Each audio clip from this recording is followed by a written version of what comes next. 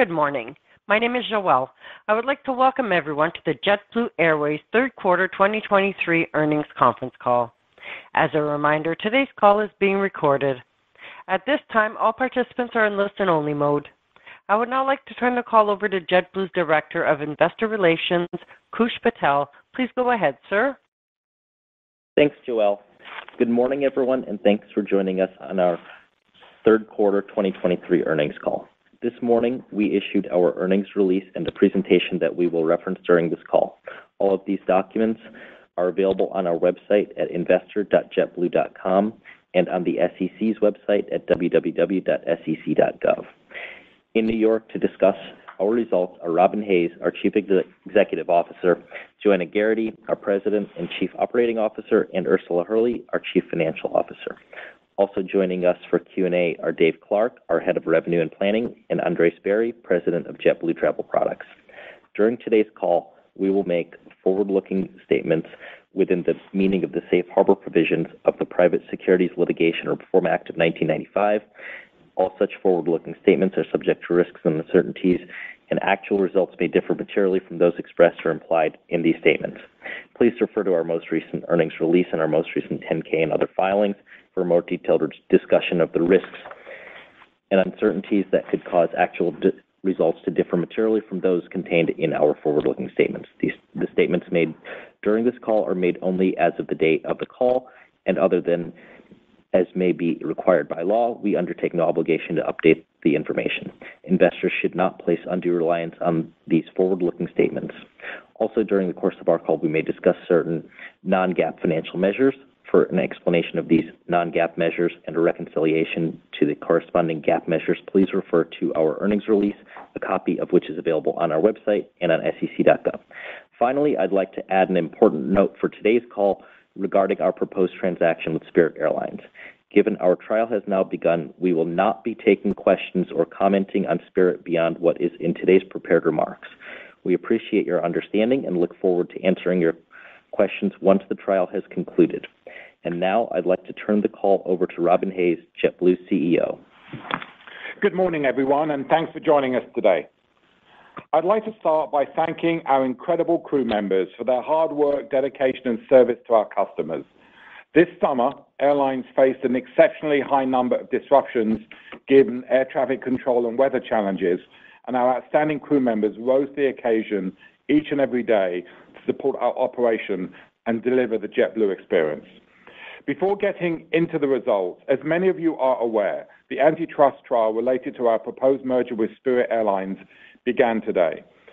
We look forward to presenting our case to court over the next few weeks, as we strongly believe our combination with Spirit is the best opportunity to disrupt the industry by increasing competition and choice, creating a long overdue national low-fare challenger to the dominant Big Four airlines. We expect the trial will proceed according to the process the judge laid out and is currently scheduled to conclude during the first week of December. Assuming a successful outcome, we remain on track to close the transaction in the first half of next year. For obvious reasons, it would be inappropriate for us to comment on any matters relating to this transaction while a judicial proceeding is underway.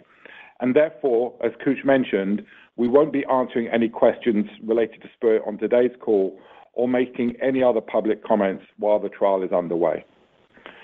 Now moving to the results in slide 4 of our presentation. We reported a Q3 adjusted loss per share of 39 cents. We planned and prepared for several challenges in the quarter, including the wind down of the Northeast Alliance, air traffic control delays, and shifts in post-COVID customer demand. However, weather-related disruptions were significantly greater than expected, and increases in jet fuel costs also weighed on results. While we are certainly not satisfied with these results, our team is working hard to mitigate these headwinds while also working to protect the customer experience.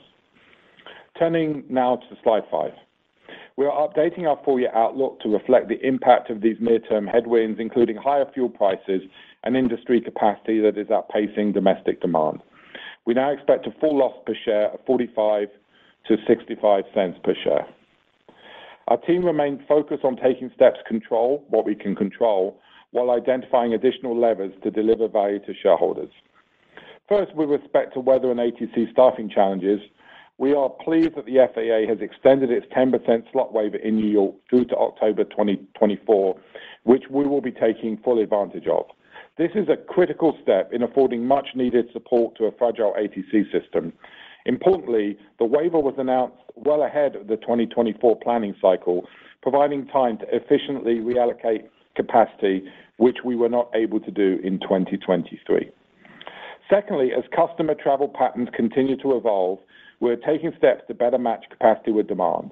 While overall demand remains healthy compared to pre-pandemic levels, inflationary pressures, including the recent uptick in fuel prices, are impacting margins in certain markets.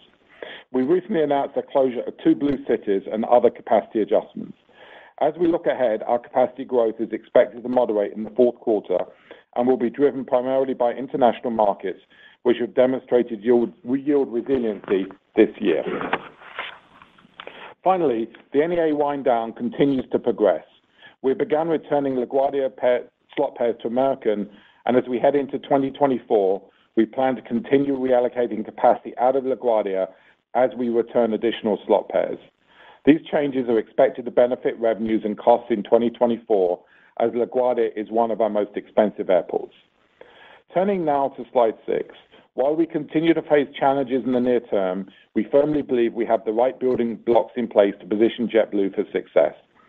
Our large footprint in the slot-constrained New York market is a key competitive advantage.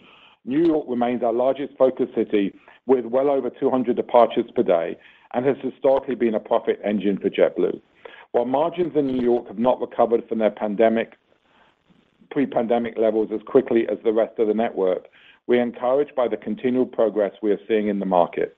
We clearly have more work to do, but our confident margins in New York will fully recover to pre-pandemic levels over time. We're also driving long-term structural improvements in our profitability from JetBlue Travel Products, where we have seen a 30% year-over-year increase in commission revenues for hotels and cars year to date. In addition, our redesigned TrueBlue program continues to be an important source of loyalty revenue, which increased as a percentage of total revenue by approximately 1 point year to date compared to 2022. Finally, we continue to deliver steady progress, on controllable cost execution this quarter. We have seen great success from our structural cost program, which is on track to deliver $150 to $200 million savings by the end of 2024. We also continue to make strides in our ongoing fleet modernization program as we benefit our E190 fleet with the margin accretive, fuel-efficient A220s. In conclusion, I'd like to thank our crew members again as they continue to go above and beyond to deliver for our customers and for each other day in, day out. While near-term headwinds persist, including the Pratt & Whitney GTF engine issue, which Ursula will provide an update on, we are focused on controlling what we can control. I'm confident we have the right foundation in place to navigate the current challenges and work towards improving margins and driving profitable growth. With that, over to you, Joanna. Thank you, Robin. I'd also like to thank our team as we continue to navigate a challenging operating environment. We very much appreciate your unwavering efforts to take care of our customers and support each other.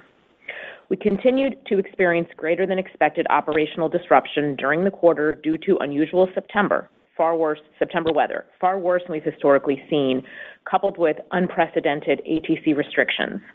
In the third quarter, we had 68 days of significant operational disruption versus 40 days in the third quarter last year. Often these events occurred on multiple consecutive days, causing extended delays and cancellations in subsequent days as we recovered.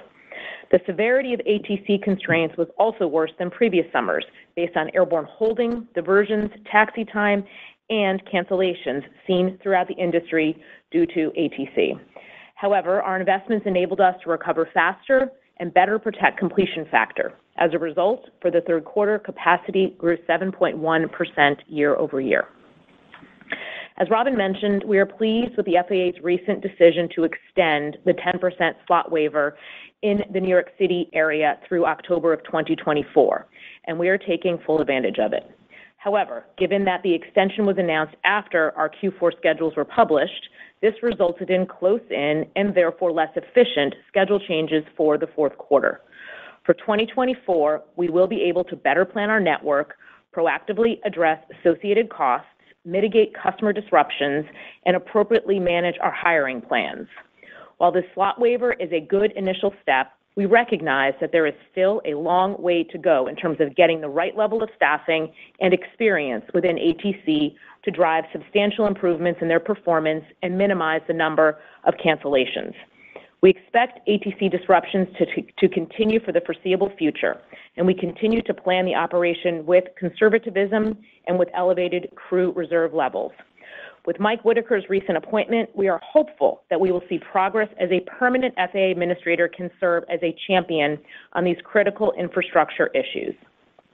For the fourth quarter, we are forecasting capacity to grow between 0.5 point to 3.5 points year over year, a 5-point sequential reduction in scheduled capacity growth versus the third quarter of 2022. We are proactively managing our capacity in light of higher fuel costs and aircraft constraints, and have temporarily reduced flying in certain markets in off-peak periods. Our fourth quarter growth will be driven by international markets where we have seen yields holding up relatively well. For the full year, we are narrowing our capacity growth outlook to 5 to 7% year over year. Turning to revenues. Third quarter revenues decreased 8.2% year over year and were impacted by the challenging operational backdrop, as well as softer than expected off-peak and close-in leisure demand in September. Our premium offerings remained a bright spot, with year-over-year Mint RASM outperforming core by 4.5 percentage points during the quarter.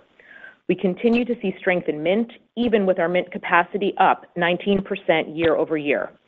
All of our A321neo deliveries for the foreseeable future will be in the Mint configuration, which we believe will allow us to continue to grow our strong premium leisure offerings. We are also seeing strength in Even More Space, with revenue growing double digits in Q3 year over year on roughly equivalent load factors. And we look forward to the continued expansion of Even More Space as our A220s have 30 Even More Space seats compared to 16 on the E190s that they are replacing.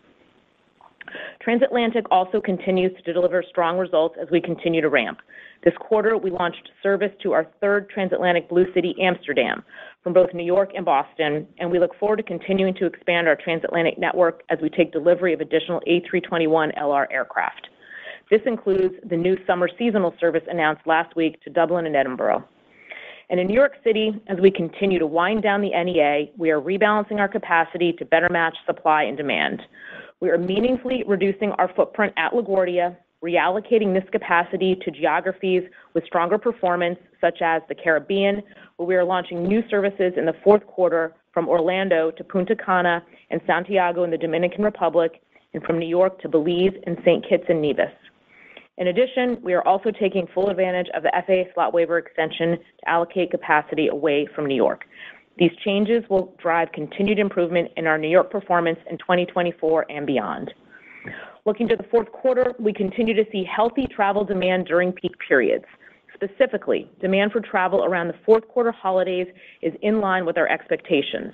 However, during off-peak periods, we are seeing elevated industry capacity significantly outpacing demand.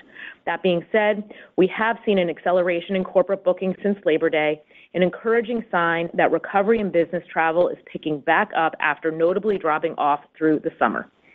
For the fourth quarter, we expect revenues to be down 6.5 to 10.5% year over year.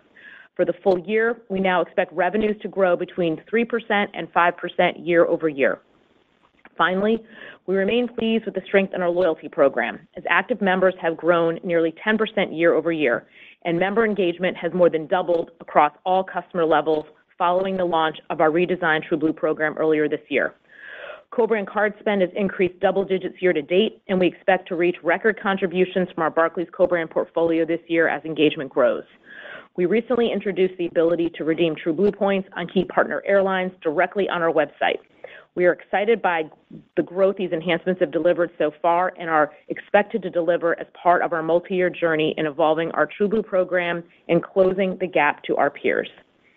I'd like to close by once again thanking our crew members for everything they have done to serve our customers amid a challenging operational backdrop. With that, over to you, Ursula. Thank you, Joanna. I'd like to add my thanks to our incredible team for their hard work and commitment to ensure we are delivering for our customers, our fellow crew members, and our owners.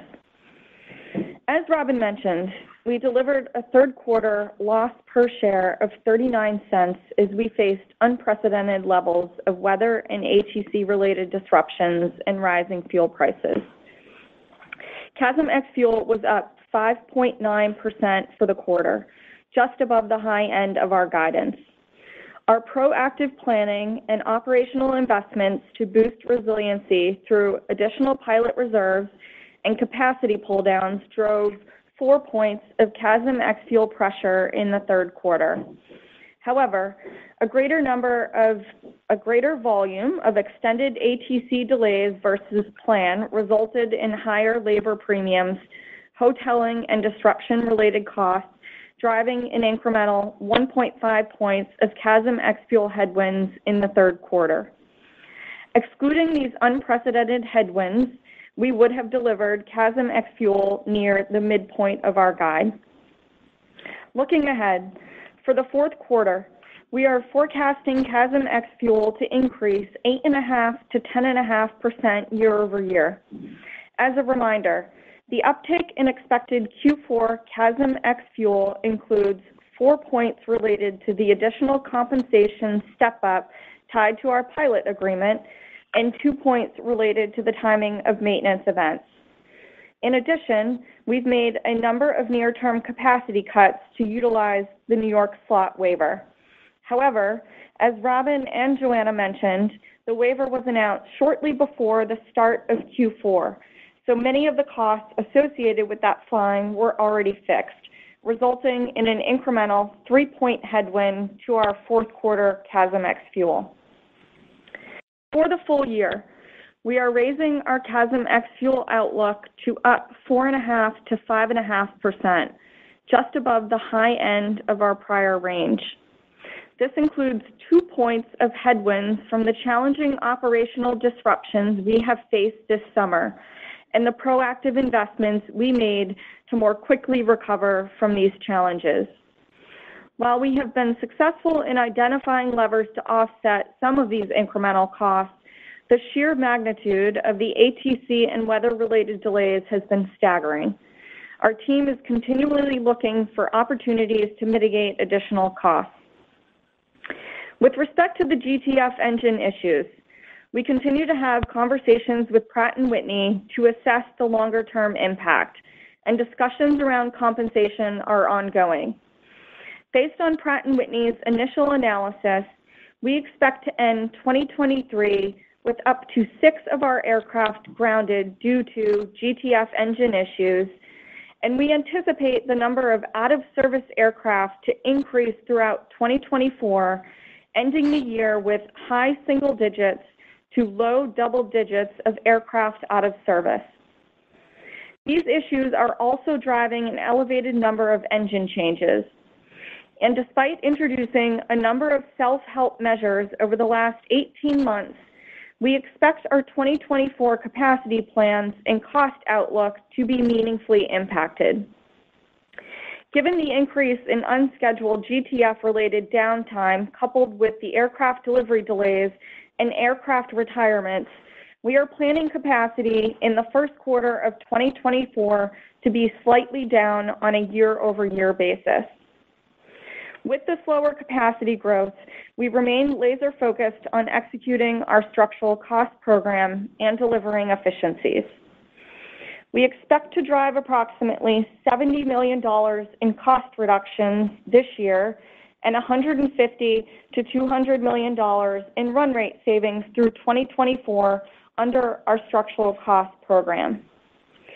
We expect these savings to ramp quickly throughout 2024 as we streamline input costs for onboard offerings and ramp up our use of technology-based solutions to enhance productivity. Additionally, through our fleet modernization program, we have achieved $55 million in cumulative cost savings to date and remain on track to achieve $75 million of maintenance cost avoidance through 2024 as we replace our E190 fleet with margin-accretive A220s. Additionally, the A220 is 20% more efficient compared to the E190 on a unit cost basis, which will be a long-term benefit to our cost structure as we transition out of the E190s. 18 E190s have already exited the fleet, and as a reminder, we continue to plan for all our E190s to be retired by the end of 2025. Turning to slide 11, we ended the third quarter with $2.1 billion in liquidity, including our $600 million revolving credit facility, which remains undrawn and which we're pleased to announce we recently extended by 1 year. We continue to take a conservative approach to managing liquidity as we step up our fleet modernization efforts. We have been actively financing and have committed financing in place for approximately $1 billion year to date, of which $600 million is reflected in our quarter-end liquidity position. We took delivery of 5 aircraft in the third quarter, bringing our year-to-date total to 11 new aircraft. We expect to take delivery of 6 additional aircraft through year-end for a total of 17 new deliveries this year, with 2 deliveries now pushed into early 2024. As a result, we now expect our full year 2023 CapEx to be $1.2 billion. Finally, rising oil prices have led to increased fuel prices. We continue to look for opportunities to layer in hedges to help mitigate this risk. As of today, we have hedged approximately 30% of our expected fuel consumption for the fourth quarter, which we expect to provide a 5-cent per gallon benefit to our fourth quarter fuel price. In closing, while we continue to manage through an exceedingly dynamic and challenging operating environment, we are focused on controlling what we can control and executing our plans to mitigate these challenges. We have reduced our Q4 capacity in markets where yields remain pressured, and as we trim our New York schedules, we are reallocating that capacity to margin-accretive leisure and VFR opportunities. In addition, we're aggressively focused on pulling the levers at our disposal to manage costs, including our structural cost program and fleet modernization plans. We are confident in our strategy and believe these actions, coupled with the strategic initiatives we have in place, are creating a strong foundation, positioning us to drive profitable growth, return margins to historical levels, and deliver long-term value to our owners and all of our stakeholders. With that, we will now take your questions. Thanks, everyone. We're now ready for the question and answer session. As we mentioned, we will not be answering any questions related to Spirit on today's call. With that, Joelle, please go ahead with the instructions. Thank you. Ladies and gentlemen, we will now begin the question and answer session. Should you have a question, please press star followed by the 1 on your touch-tone phone. You will hear a 3-tone prompt acknowledging your request, and your questions will be pulled in the order they are received. Should you wish to decline from the polling process, please press star followed by the 2. If you are using a speakerphone, please lift the handset before pressing any keys. One moment, please, for your first question. Your first question comes from Savi Syth with Raymond James. Please go ahead. Hey, good morning, everyone. If I might, on the kind of next year, excluding what kind of the earnings contribution or any merger-related spend, how should we think about some of the key cash outflows and inflows as you think about, CapEx and then maybe financing and debt payments?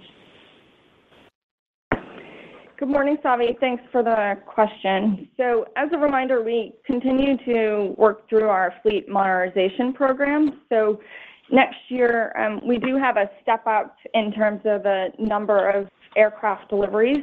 So we're expecting 28 aircraft to deliver next year. The majority of those are the margin-accretive A220s. So we will have a step up in our CapEx profile related to that fleet modernization program.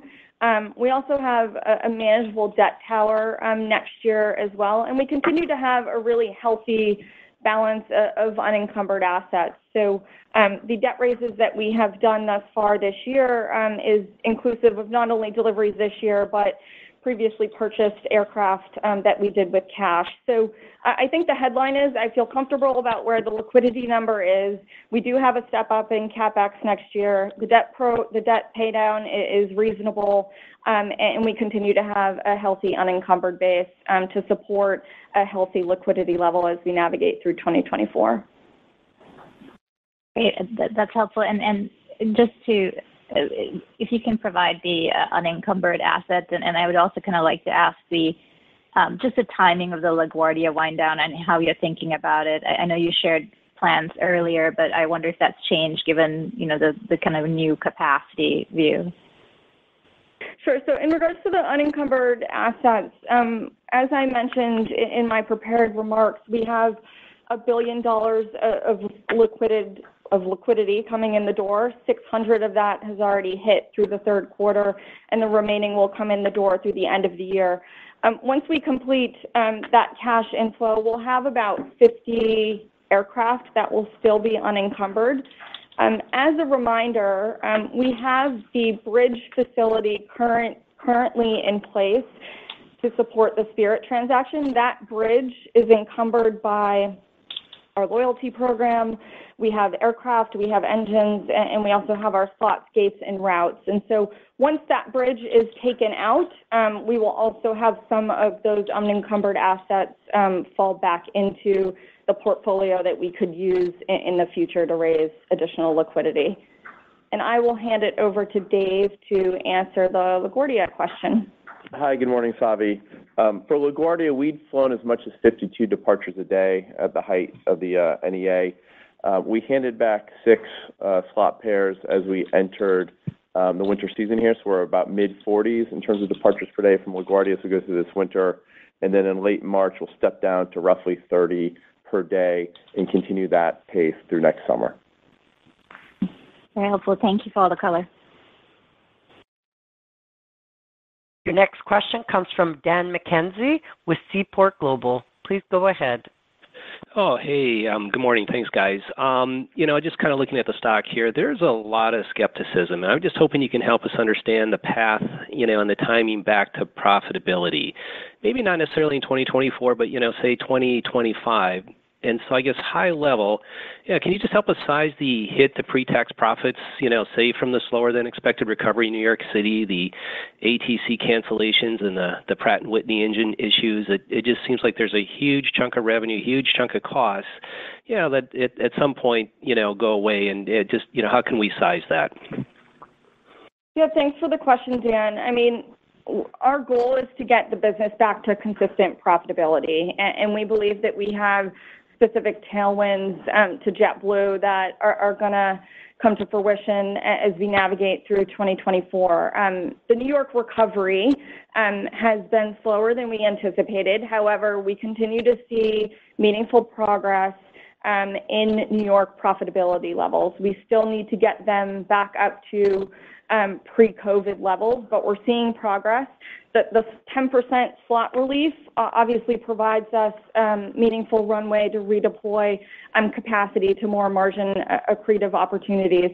The second issue is ATC, and as I mentioned, the slot portfolio reduction of 10% allows us to plan more effectively as we build the 2024 plan.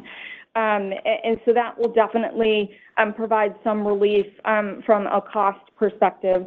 And then our continued execution of structural cost and our fleet modernization program. We're still in the very early stages of our fleet modernization program. We're about a third of the way in. And so that will continue to deliver meaningful value given the A220 provides a 20% unit cost benefit compared to the E190. And then I'm pleased with the structural cost program progress. We've achieved $70 million a date, and our 2024 plan will assume that we achieve the $150 to $200 million commitment that we made. So on the whole, I believe we have the right foundational pillars to bring the business back up to consistent profitability. I'll also add just loyalty and JetBlue travel products. Those are continuing to expand with profitable growth, and I think you could expect, 1 to 3 incremental points of margin tailwind as we move through 24 into 25.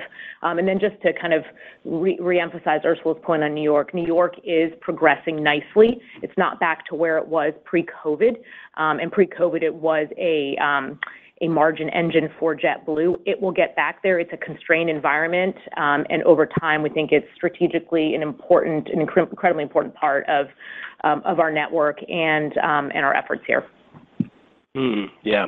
And I guess, to that point, I'm wondering if, as a second question here, if you'd be willing to address the Credit Card Competition Act of 2023. And so I guess maybe this would be for Robin. We are seeing other CEOs predict that the programs would go away. But I wonder if you can elaborate what that would mean for JetBlue. And I guess, just in particular, is this revenue that would necessarily disappear, or, I guess how should investors think about this at this point? Yeah, so thanks for the question, Dan. And in case everyone isn't aware of the issue, this is a proposal to basically bring more competition into the interchange space so that merchants have an alternative to either Visa or MasterCard to process the transaction. It's really a follow-on to the what we saw on the debit card side, 2010. Personally, I think that this is likely to continue to face a lot of opposition. The majority of Americans have a rewards card, whether that's a travel card or another sort of benefit, and that would be lost if this act passes, because the way those consumer benefits come through that that interchange network, and so the argument goes that price reductions would get passed on by retailers to consumers. I think there's a healthy level of skepticism whether that would happen. I think it's far from clear that there were benefits to consumers when we saw the debit card changes back in 2010. And frankly, if consumers want the cash option, there are plenty of 2% cashback cards available now that they can go and get. So whether it's kind of cash off or whether it's travel, whether it's hotels or airline or these travel cards, these are very, very popular. And I think that, if this thing progresses, then I think members of Congress across both sides of the aisle will hear a significant number of complaints from their constituents, because these cards are popular and they make vacations and they make other things more accessible for people than they would be otherwise. And I think people want to keep the benefits rather than see them be passed to big box retailers who, could decide just to keep the profit for themselves. So I've got a great level of skepticism as whether this would pass. Okay. Thanks for the time, you guys. Your next question comes from Jamie Baker with J.P. Morgan. Go ahead. Oh, hey, good morning, everybody. So, obviously lots of talk about, air traffic control, weather, and oversupply and all that. But, one thing that Mark and I have been, thinking about is the remuneration from your credit card partners, from loyalty. So if we tie loyalty back to earnings, and if we think about your margins relative to, just pick one, Delta or United, and I know Joanna talked about closing the gap, but do you have an internal estimate as to how many points of margin differential loyalty might currently be driving? Yeah, hi, Jamie. Look, it's clearly a margin gap for us, right? I mean, I think all these airlines report sort of roughly what their percentage of revenue is, and then, if you assume that the margin on these programs are high, it's definitely, low single digit percentages of difference. This is why actually we've been so focused on not just building our build our own loyalty program to sort of play catch up, but also creating JetBlue travel products. We know that we do not have the same exposure to business travel as some of these global leisure airlines. And so how do we gain more exposure, more share of wallet for leisure customers as well. And so our goal over time is to get to a point where our JetBlue travel products and our loyalty program together can be at a point where they can compete for what I'd call a legacy airline type margin. So that's the road we're on, Jamie. We're not yet there, but we're, I think, making really good progress. And thank you, Robin. And as a follow-up to that, you've talked about loyalty as a means to, fund the business, particularly if you do find yourself hypothetically with greater leverage a year or so down the road. Spirit and Hawaiian loyalty is now trading north of 20%. I guess, how are you thinking about loyalty as a funding option going forward? Do you need to identify some contingencies in terms of funding potential? Hey, Jamie. I think we're just going to kick that question to, following the trial, not really addressing any of the Spirit-related questions today on the call. Well, it had more to do with leverage than Spirit, but fair enough. Okay, thank you. Your next question comes from Connor Cunningham with Melius Research. Please go ahead. Hi, everyone. Thank you. Could you just speak a little bit to the puts and takes as you think about the cost structure into 24? It seems like maintenance is going to be up a fair bit. You have a flight attendant deal, but you also have some self-help initiatives. Just curious on how you're thinking about it in the context of, you're talking about 1Q capacity being down year over year. It just seems like CASM-ex is starting to track up year over year for 24. Just curious on how you're thinking about it now. Thank you. Yeah, thanks for the question, Connor. So maybe at the highest level, JetBlue typically is targeted mid to high single-digit growth rate and then flat CASM-ex fuel. That profile is going to look different next year because of aircraft delivery delays. We have GTF aircraft that will be grounded, and also we're continuing with the E190 retirement plan. And so the growth profile will look different. As you mentioned, capacity will be down in the first quarter, slightly down year over year, and we're still working through our 2024 planning assumptions. You should assume that we will pinpoint CASM-ex fuel to be competitive compared to where we put, depending on where we put capacity. The headwinds, which we've always known about, is maintenance next year, just given the aging fleet, and also continued pressure on labor, right? And just the inflationary environment, which is consistent with what others have been seeing. We obviously have another pilot step up in August of next year. So those are the headwinds, but those are really the reasons whereby which we put in place the structural cost program. And so those are the structural cost program is meant to offset some of these headwinds. So working through the planning process, you can expect us to have a competitive CASM-ex fuel number next year once we pinpoint capacity. Okay. Thank you. That's helpful. And then on premium products, are you needing to discount those in the current environment? The reason why I ask is you're seeing a sequential deceleration versus 19 from 3Q to 4Q, and I would have thought that Mint and maybe even more space would have protected you a little bit. Is that? I think you called out 4 points of RASM benefit from Mint. Is that continuing into 4Q? Just curious on how those products are specifically holding up. Thank you. Yep. Thanks. This is Joanna. Great question. Yeah, we are really pleased with how well premium continues to hold up, and we would expect those trends to continue into the fourth quarter. As we mentioned in the scripted remarks, as you look at next year, we're actually taking all 321s in the Mint configuration, and the 220 190 retirement will be seeing going from 16 EMS seats to 30 EMS seats. So we're very pleased with the strength that we are seeing in the premium sector moving forward. Okay, thank you.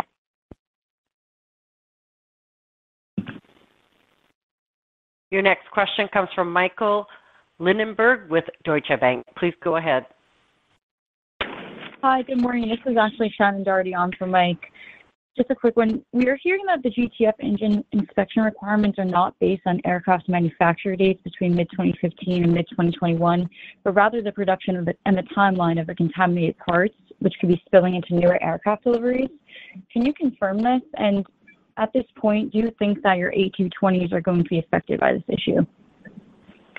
Thanks for the question. So Pratt has given us an initial assessment of JetBlue's exposure. So we highlighted on the call today, we'll have up to 6 aircraft grounded by the end of this year, and then that will increase as we navigate through next year. So we'll end next year with high single digits, low double digit number of aircraft on the ground. So in regards to your specific serial number question, so on the PW1100, so that's the A321 aircraft, a service bulletin is coming out imminently, and that's important because it will give a very detailed view of serial numbers, and it will solidify what we believe to be our exposure in 2024 and beyond.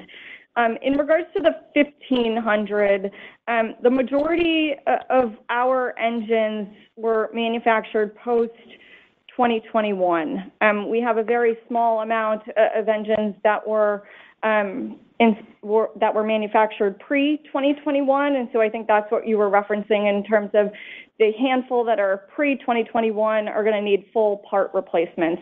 We do have a view on how the A220 PW1500 will impact us next year, and that is built into the mid or high single digits, low single digit number by the end of next year. It's very small compared to the A321 aircraft in terms of exposure. So hopefully that helps. Yeah, that's really helpful. Thanks, Ursula. And, you know, we saw that you pulled 8 percentage points of capacity growth from the March quarter schedules over this past weekend. Was that driven by, you know, the anticipated acceleration of the groundings? Or, you know, was that a demand-driven cut, maybe something that you're seeing in the off-peak period before spring break or something? Thank you. Sure. Thanks for the question. This is Dave. The Q1 2024 capacity cut is driven by aircraft availability constraints, so largely the engines and the delivery delays, and we expect that to remain the case throughout 2024. Thank you. Your next question comes from Duane Pfennigwerth with Evercore ISI. Please go ahead. Hey, thank you. Can we talk a little bit about the revenue outcome? Capacity up 7, revenue down 8. Obviously, you're taking some steps on capacity into 4Q and into early next year. But maybe within domestic, can you speak about, you know, relatively stronger versus weaker markets within the domestic entity? How does your Latin RASM compare with that domestic decline? And obviously, many of these NEA changes were forced on you without much lead time. And I guess, you know, over time, you'll be able to plan for that a little bit better. Can you quantify how much the NEA wind down impacted you in the quarter? Sure. Thanks, Duane. This is Dave. I'll take that. So clearly, it's been a challenging environment as we've seen demand sort of transition out of the domestic space in the third quarter on a year-over-year basis, while at the same time a lot of capacity was coming in from the industry. Where we've been reallocating capacity out of and have seen, I think, the most acute demand challenges have been in some of the shorter haul markets and some of the business markets. So we've really focused there to right-size that capacity to the new reality in those markets. You know, the corporate side continues to recover for us, but it's still well below, about 20% below the revenues of pre-COVID. Latin continues to be pretty resilient, and we've been growing there, and traditionally have done extremely well there. And then some other places, you know, like Florida has a lot of industry capacity right now. Demand is healthy. We have no concerns there, but it's a bit, I'd say, temporarily pressured by industry capacity, which should, you know, I'd say, absorb over time. But we've really been focused on the places where we've seen demand roll out, and making sure that we're aligned. With regards to New York City, the NEA for the third quarter was about a 1-point headwind. We did have a partial quarter there, as we didn't terminate until late July, so we did have some sales for the quarter. It grows to about 2 points this quarter, which we expect to be the biggest impact, and then starts to get better next year as we can allocate more capacity out of New York City and take advantage of the redeployments we've done recently. I'll also add just on transatlantic, also some very strong performance there, 140% ASM growth with flat year-over-year RASM. And I think you see some of the moves we're making in terms of Dublin and Scotland trying to take advantage of that leisure seasonal flying. Yeah, Dwayne, you get the honor of having all three of us answer a question. I think that what we're trying to be it is very easy to reallocate capacity in this industry. It's very mobile, it moves quickly, and sometimes, things become hot very quickly and everyone moves towards it.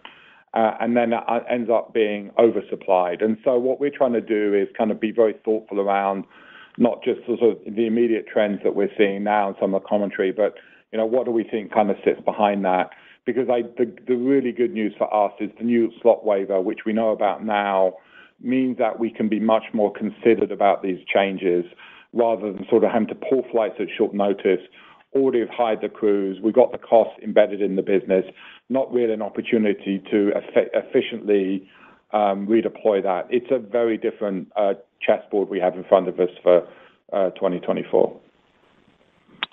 Okay, thanks for those thoughts. And then just for my follow-up on 2024 CapEx, it looks like you have a contractual delivery table and then some footnotes with kind of likely deliveries.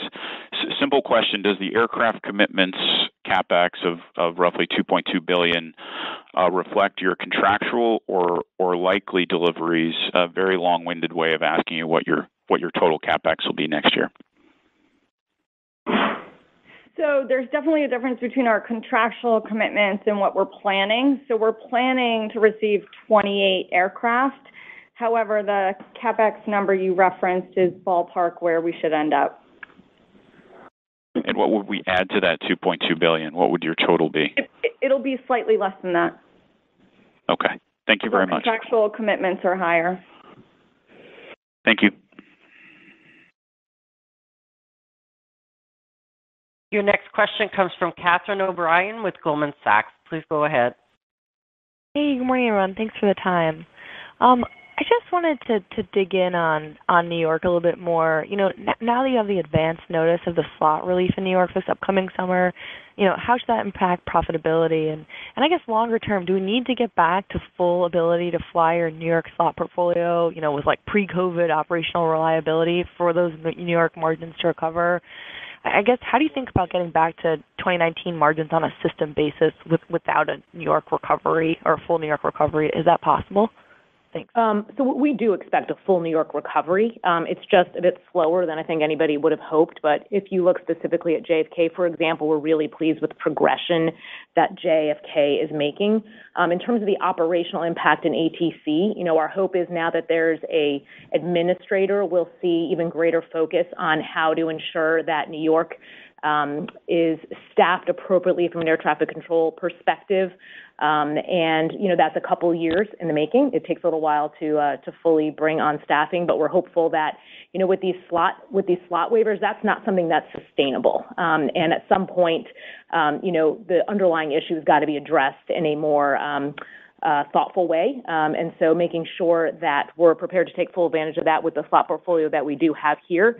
It's constrained. That's a good place to be, particularly when you're a leisure carrier. And we're looking forward to seeing New York fully return, but it'll take a little while to get there. But on pace for probably call it 24, 25. I got it. And then how should we think about the puts and takes between aircraft on the ground increasing over the course of 24 against aircraft deliveries? Sounds like we should stay tuned for official guidance, but just high level, is down slightly year over year in the first quarter. Is that the high watermark with declines getting deeper through year end, or just anything high level on where year over year capacity goes from 1Q? Thanks. Yeah, so I think the first quarter is probably close to a representation. I mean, just to put it a high level, right? We take 28 deliveries next year. We're retiring 24. And then we've got grounded aircraft due to the GTF. So in the high single digits to low double digits. So that progresses throughout the year. So we start with 6 at the end of this year, and then that will end the year at low double digits. So I think that the first quarter is a fair representation. We are still working through our 2024 planning process, so we'll obviously provide you more color on the next call. Got it. Thanks for the time. Your next question comes from Andrew Didora with Bank of America. Please go ahead. Hi, good morning, everyone. So, Robin, just seems like a lot of the capacity pull down that you talked about on the call is coming from more like external factors and the GTF slot extensions at JFK. Can you speak to maybe some of the more proactive capacity adjustments you're making? What markets make the most sense for your product now? I know you're looking at moving capacity to international markets, but what are the real structural changes you're considering right now to kind of help the margin profile going forward?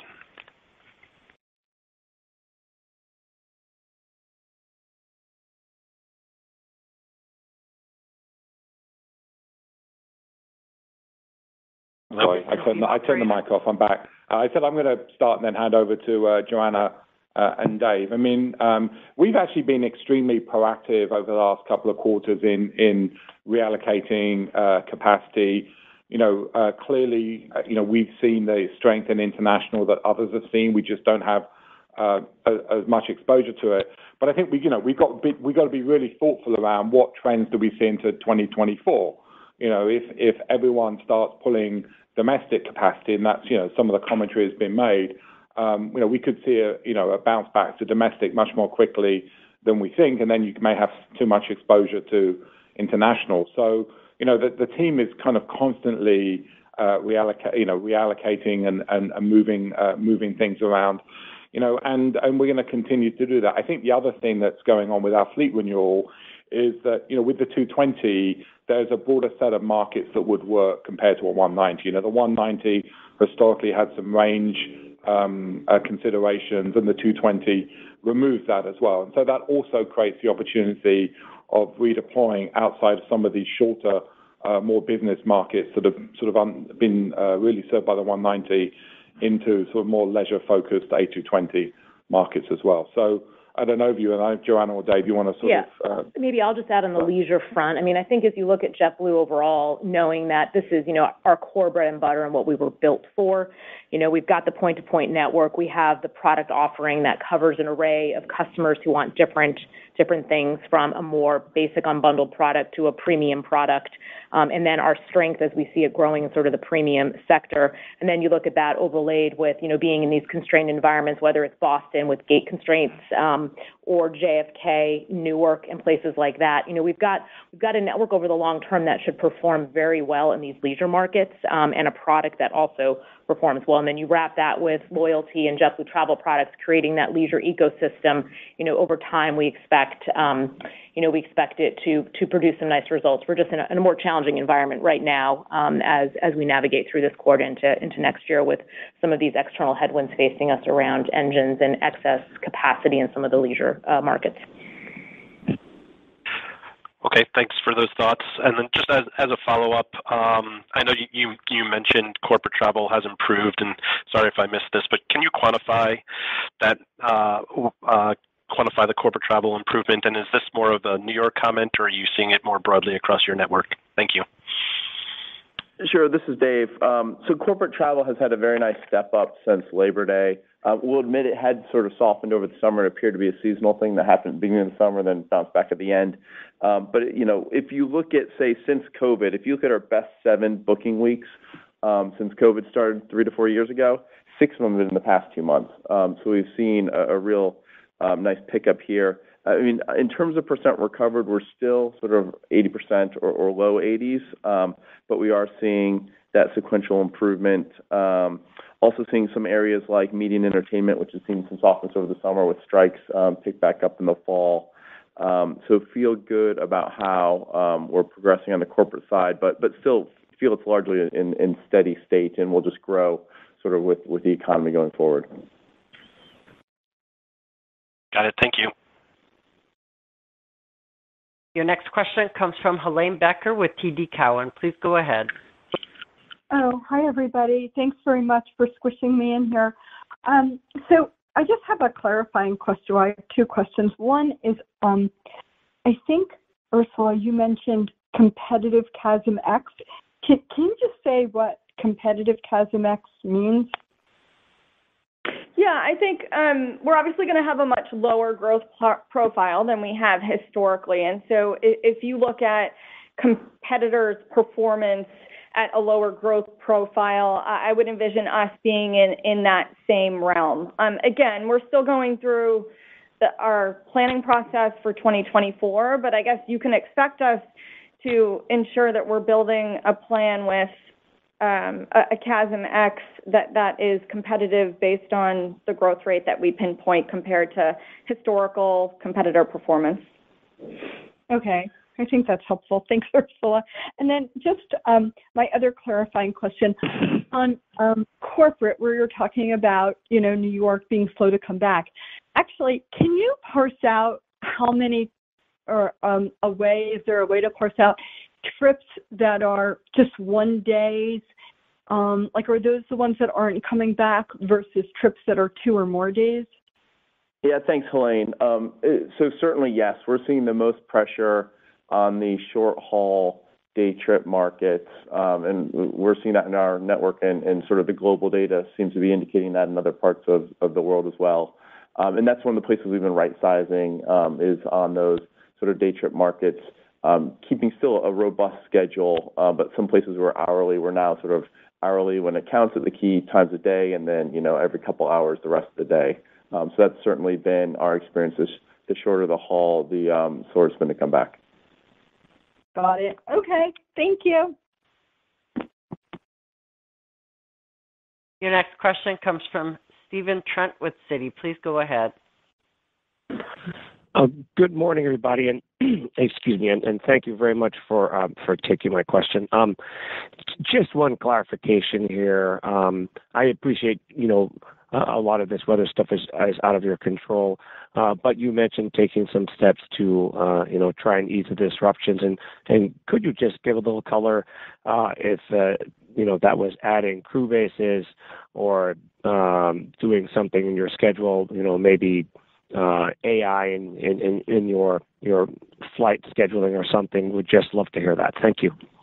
Sure. Yeah, I can speak to that. So a few things. I think number one, how do you make sure the day is more resilient? You do that by ensuring you have adequate reserves in place, whether that's pilots or in flight. And so we've done that. I think the good news is we're getting smarter about how we do it, so it's more efficient. But for the foreseeable future, we will have additional reserves in place during peak and summer periods to protect the operation so that when you experience long delays and crews bump up against their hours limit, we can replace them. So that's kind of the first thing. We've also gotten, I think, much smarter around how we think about the day. So AI tools that can enable our system operations team to better plan the day. And we're in the process of introducing a number of these. So one example, when you have lengthy delays and long air traffic control initiatives, it can be longer to fly from New York to the Caribbean, for example. And so you may protect that flight by double crewing it. We want to make sure if we double crew these things, we're doing it in the most efficient way so we save costs. So we're getting smarter about making decisions on which flights to double crew and which flights not to double crew, by way of example. Also, how you cascade delays through the day and making sure that we understand when we do see air traffic control delays earlier in the day that cascade through the day, we're making smart decisions on what flights to hold on to versus what flights we may want to proactively cancel. We're not there yet, but well underway in terms of building tools to better enable our team to make decisions day of as we address this more challenging operating environment that JetBlue operates in. Yeah, and if I could just add to that, I do think that we've got a whole summer of experience to look back on and really partner with the FAA, who are absolutely committed. We have a new administrator who is the perfect person for the job in Mike Whitaker. And whilst the staffing challenges won't go away, we can accomplish a lot by mitigating. Now, we've got the 10% slot waiver. It's been done ahead of time, which is terrific. JetBlue is going to continue to advocate that 10% may not be enough, or 10% should be mandated. 10% should include international carriers. This is our view. Ultimately, the FAA is the final decision maker on that, but we can advocate for our perspective.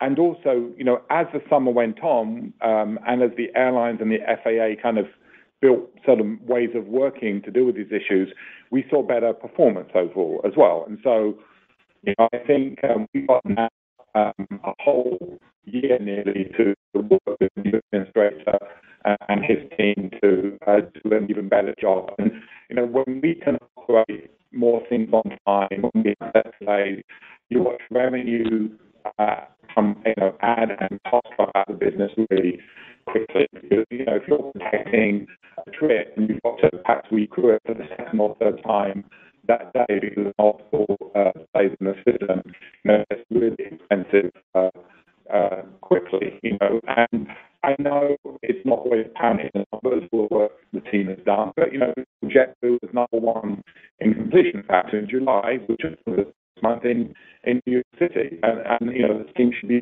proud of that achievement. It's not easy. Let's remember it's 50% network coming into that every day, so it has a very big system impact. So we're going to continue to, it's our really number one operating priority is to kind of improve, try and make sure next summer is better than this summer.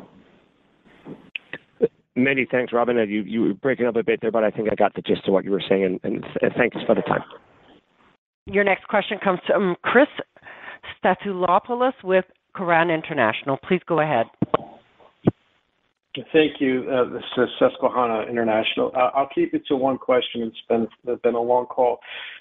So Robin, I want to go back to your comments you made around this chessboard as it relates to thinking about your network for next year. Ursula spoke about reallocating capacity to margin accretive leisure and VFR markets. I'm curious where those are. We've heard from another competitor that's sort of the plan here. It doesn't seem that there's sort of, areas that are perhaps untapped and, kind of looking at some of these more leisure-focused destination capacity as it stands today is up double digits.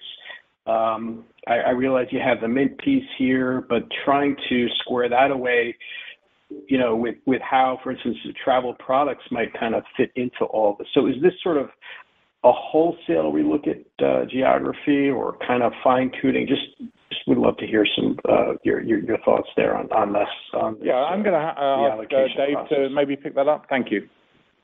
Sure. Thanks, Chris. This is Dave. As mentioned before, we're increasing our mix of leisure even more heavily as we reallocate out of some of the shorter haul business. But we feel very confident in our ability to compete and win. I mean, these are the markets JetBlue was founded to and designed to serve 23 years ago. These are the markets we had in mind when we built our loyalty program, when we updated it earlier this year to introduce things like tiles that give infrequent customers even more rewards and more incentive than they get through other loyalty programs. It fits right into our JetBlue travel products, which is designed to provide a holistic experience and drive a lot of ancillary revenue. It goes with our point-to-point network. It goes with our customer service. So we have our 6 focus cities and our leisure, our leisure focus, and we're going to compete hard and we're going to win in these markets. And of course, there'll be tweaks around the corner or around the edges, and we're doing that very actively. We had about a dozen markets we've closed or announced closure of in the last 2 months. We've closed 2 cities. But for our bread and butter, for Florida and the Caribbean and Transcon, we're going to fight and we're going to win in those markets. Yeah, I think the point, the point I was trying to make as well is that, obviously the industry fare data we have is historic. We see short-term sort of trends. It's also trying to kind of get ahead of that and think through, what markets may be. There was lots of commentary last week about Las Vegas, and so, there's now so much capacity get put out of Vegas. Vegas becomes a stronger performer again. So all I'm saying is we're trying not to just respond to what's in front of us, but be thoughtful and think through, what are the things we need to do that are more closely aligned with our strategy to drive margin recovery. And, that's what we're going to be focused on, and, more news to follow as we get into next year. But I think, that the message for 24 is going to be capacity constraints because of the engine issues and the delivery delays we have. And so, we want to make sure we're flying the most margin accretive markets given those constraints. Okay, thank you. There are no further questions at this time. Please proceed.